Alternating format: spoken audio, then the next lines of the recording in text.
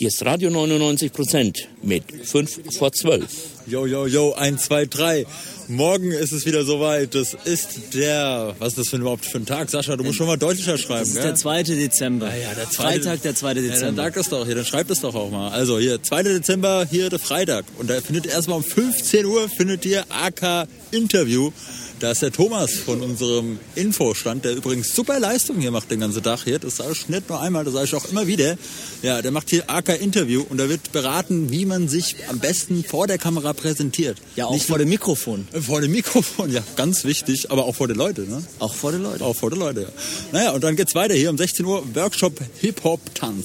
Jo, da sind die ganz coolen Leute sind dabei und die werden da ein bisschen Hip-Hop tanzen. Der Timothy, der wird da ein bisschen vortanzen. Jo, wird dann nochmal einen hier Pyramide machen und den sterbenden Schwarm. Und beides findet natürlich im Festzelt statt. Das ist ganz wichtig, dass die Leute sich da auch einfinden können. Gell? Ja.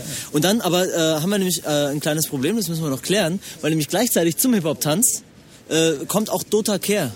Und die macht ein Konzert im Festzelt. Im Festzelt, ja. Dota Kehr kennt man auch unter dem Namen Kleingeldprinzessin. Die macht ganz tolle Singer-Songwriter-Musik und spielt wahrscheinlich alleine mit ihrer Gitarre. Die hat nämlich danach noch ein richtiges Konzert. Aber man sagt auch, sie ist nicht nur Singer-Songwriter, die ist eigentlich nämlich Künstlerin. Habe ich schon gehört? Habe ich gehört?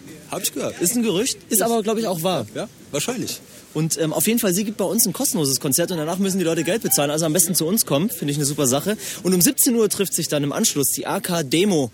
Die wollen dann nochmal Last-Minute-Checks für unsere Demonstration am Samstag machen. Und damit kann ich ja eigentlich gleich weitermachen. Denn Samstag... Power, da geht's nämlich los. Am Samstag, den Tag, den werden wir richtig rocken. Yeah, dann geht's nämlich los. Demo. Ab 12 Uhr am Rathenauplatz. Ja. Alle mitkommen. Und zwar unter dem Motto, wir bewegen die Welt.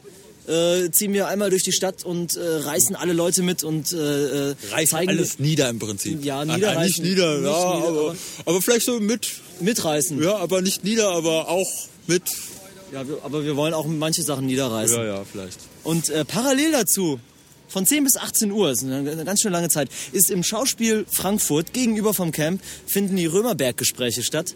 Oh, da geht's wieder heiß her, sag ich euch. Ganz viel Politik, schön anziehen. Aber das Schöne daran ist nämlich, dass wir von 16 bis 17 Uhr selber da sind. Occupy ist im Gespräch dabei. Was? Ja. Wer? Wir. Echt jetzt? Ja, ist so. Nein. Doch. Wie kommt das denn jetzt? Ich habe keine Ahnung. Das ist aber ganz schön verrückt jetzt. Ja, aber wir sind dabei. Also von 16 bis 17 Uhr, ja, also nach der Demonstration auf jeden Fall hier bleiben, weil nämlich auch um 16 Uhr, parallel so ein bisschen, gibt's auch eine schöne Liveband und zwar machen die Politit Blues, genau. Und zwar kommen die nämlich aus Darmstadt und da ist nämlich der Hauptsänger, der Leader quasi der Band ist der Joe und mit dem habe ich schon auch ein bisschen gequatscht und das scheint mir ein ganz so ordentlich lockerer Typ zu sein und ich glaube, die haben auch viel auf dem Kasten, muss ich sagen. Da kommt einer mit einem Piano und mit dem Saxophon, da wird richtig gerockt sozusagen. Ja, das ist richtig geil. Geil, oder? Geil. Richtig geil. Wie geil? Richtig geil. Das ist ein schöner Abschluss für den Samstag. Ja? Und am Sonntag, den 4.12., wird es ein bisschen ernster. Da müssen wir jetzt auch mal ein bisschen ernst sein. Ja? Also, ab 13 Uhr treffen sich nämlich die Vermittlungsgruppen.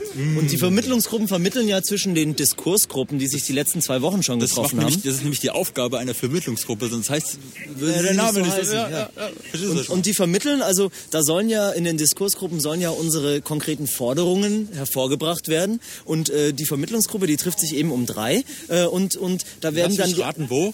Ich glaube im Festzelt. Ah ja, klar. Sicher das? Ja, logisch. Ja.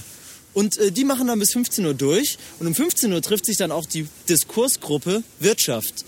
Da wird dann Diskurs geführt über die Wirtschaft, was alles nicht funktioniert und was funktionieren sollte. Und es geht wahrscheinlich um die Wirtschaft. Ich denke mal, es geht um Wirtschaft. Ja, also es könnte sein, aber ist wahrscheinlich sogar so. Ich glaube auch. Und da müssten möglichst viele Leute kommen, auch aus der Bevölkerung, weil wir wollen ja nicht immer die ganze Zeit unter uns quatschen. Dann kommt nämlich... wird ein bisschen langweilig, ne?